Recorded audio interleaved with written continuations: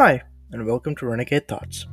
This podcast talks about pretty much everything and anything, and mostly covers subjects that most people are shy to talk about.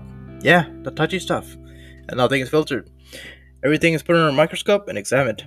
I'm your host, Renegade. Let's dive in.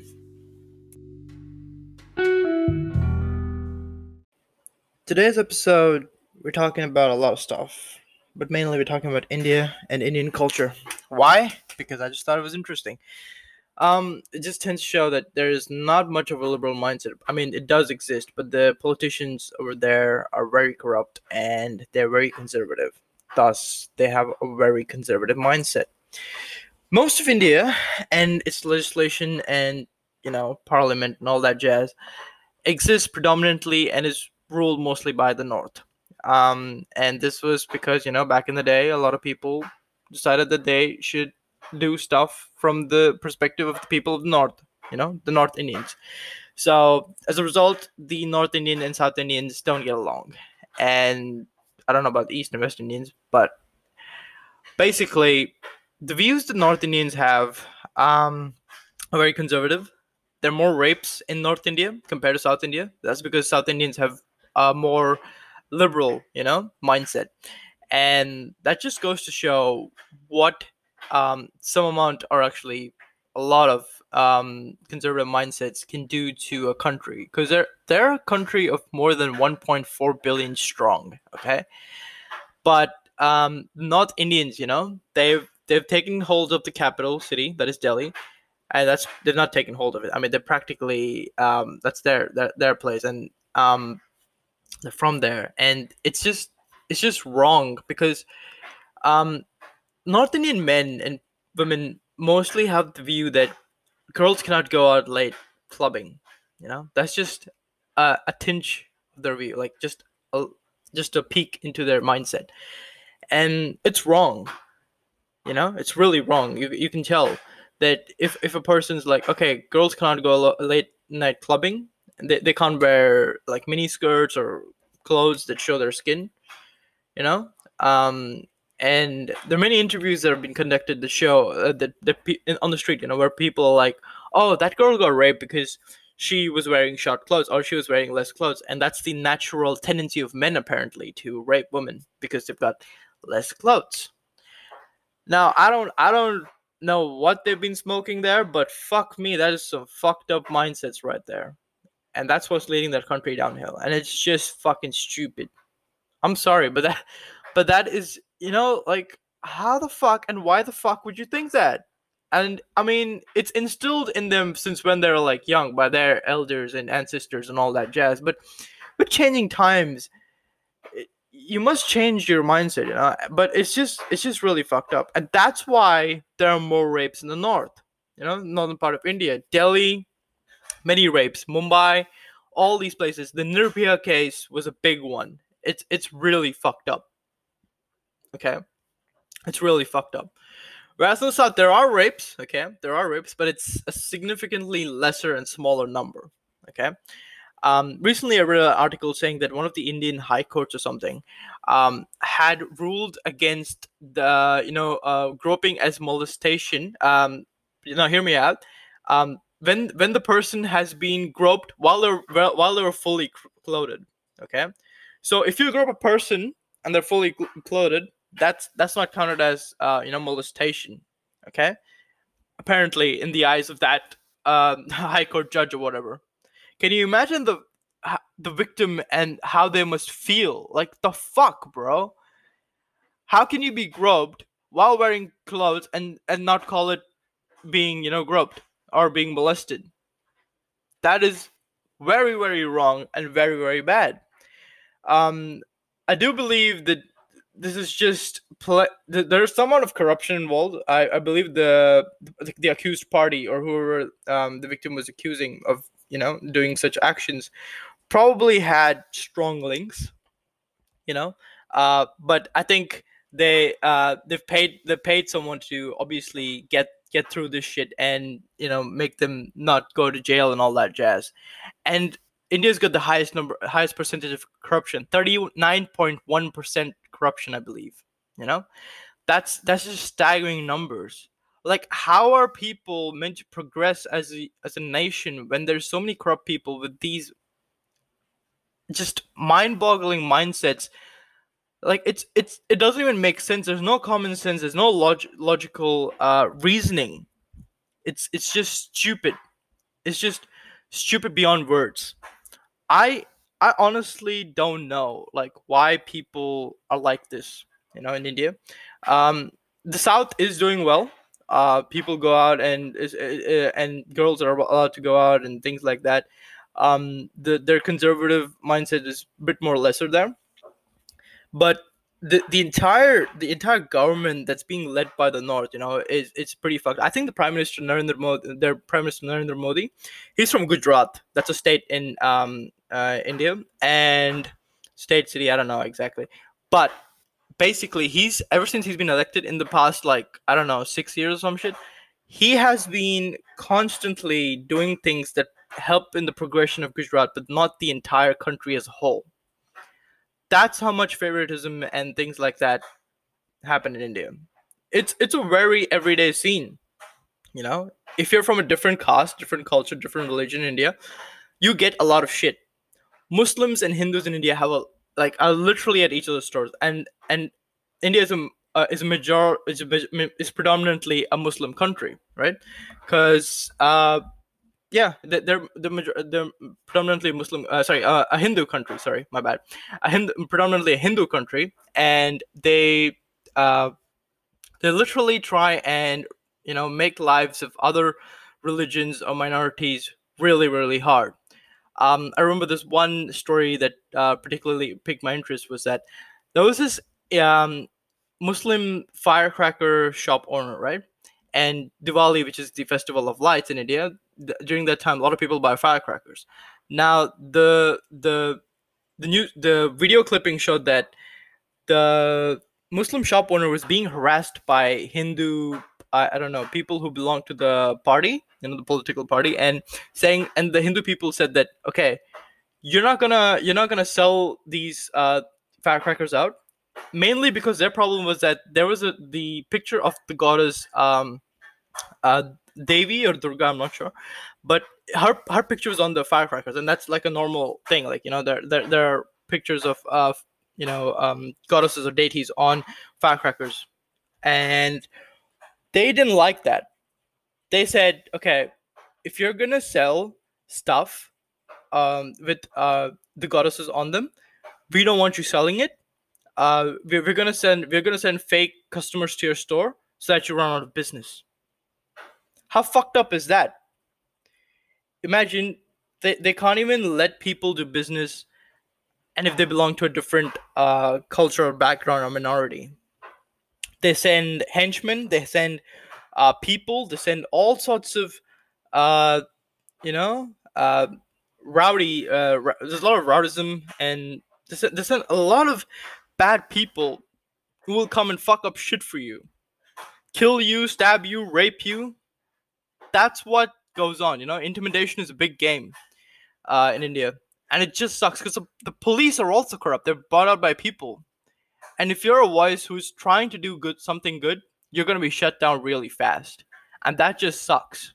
You know, I've lived in India in majority of my life, but I've moved out to a different country. I'm not gonna reveal my identity. I'm just renegade. uh, but it really fucking sucks to see where this country is going.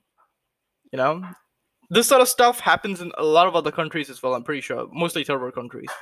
But India could do so much better if it got rid of this corrupt government. It's these old people, old fucking bastards, sitting on the top of, these piles of other men that just do their bidding for them, and it's so wrong in so many levels. Another conservative mindset that was, that I saw as a news clipping, a newspaper clipping. On the same page, there are two different articles. On the bottom level, there's an article that says, "Hey, there were 80,000 abortions in that particular year. I think it was in 2019. I'm not sure, but there were 80,000 abortions, and most of them were at home. People were married."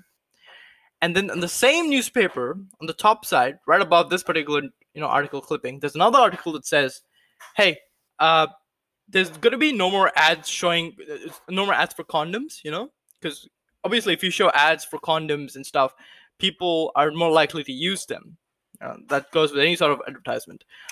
So on the news or on TV or wherever, they're not gonna show condom ads between I don't know 9 a.m. to 10 p.m. or some bullshit, because it affects the mindsets or corrupts people. Apparently, that's what the the the government is saying, or whoever was that who put that ruling out there. You cannot do that. It's just gonna fuck shit up even more, bro. Like, there are gonna be more abortions. Like, somewhere we went wrong, where in the same page we have two different articles doing these sorts of things, saying that one, okay, there have been so many abortions, and then another one saying that we're not going to show condom ads.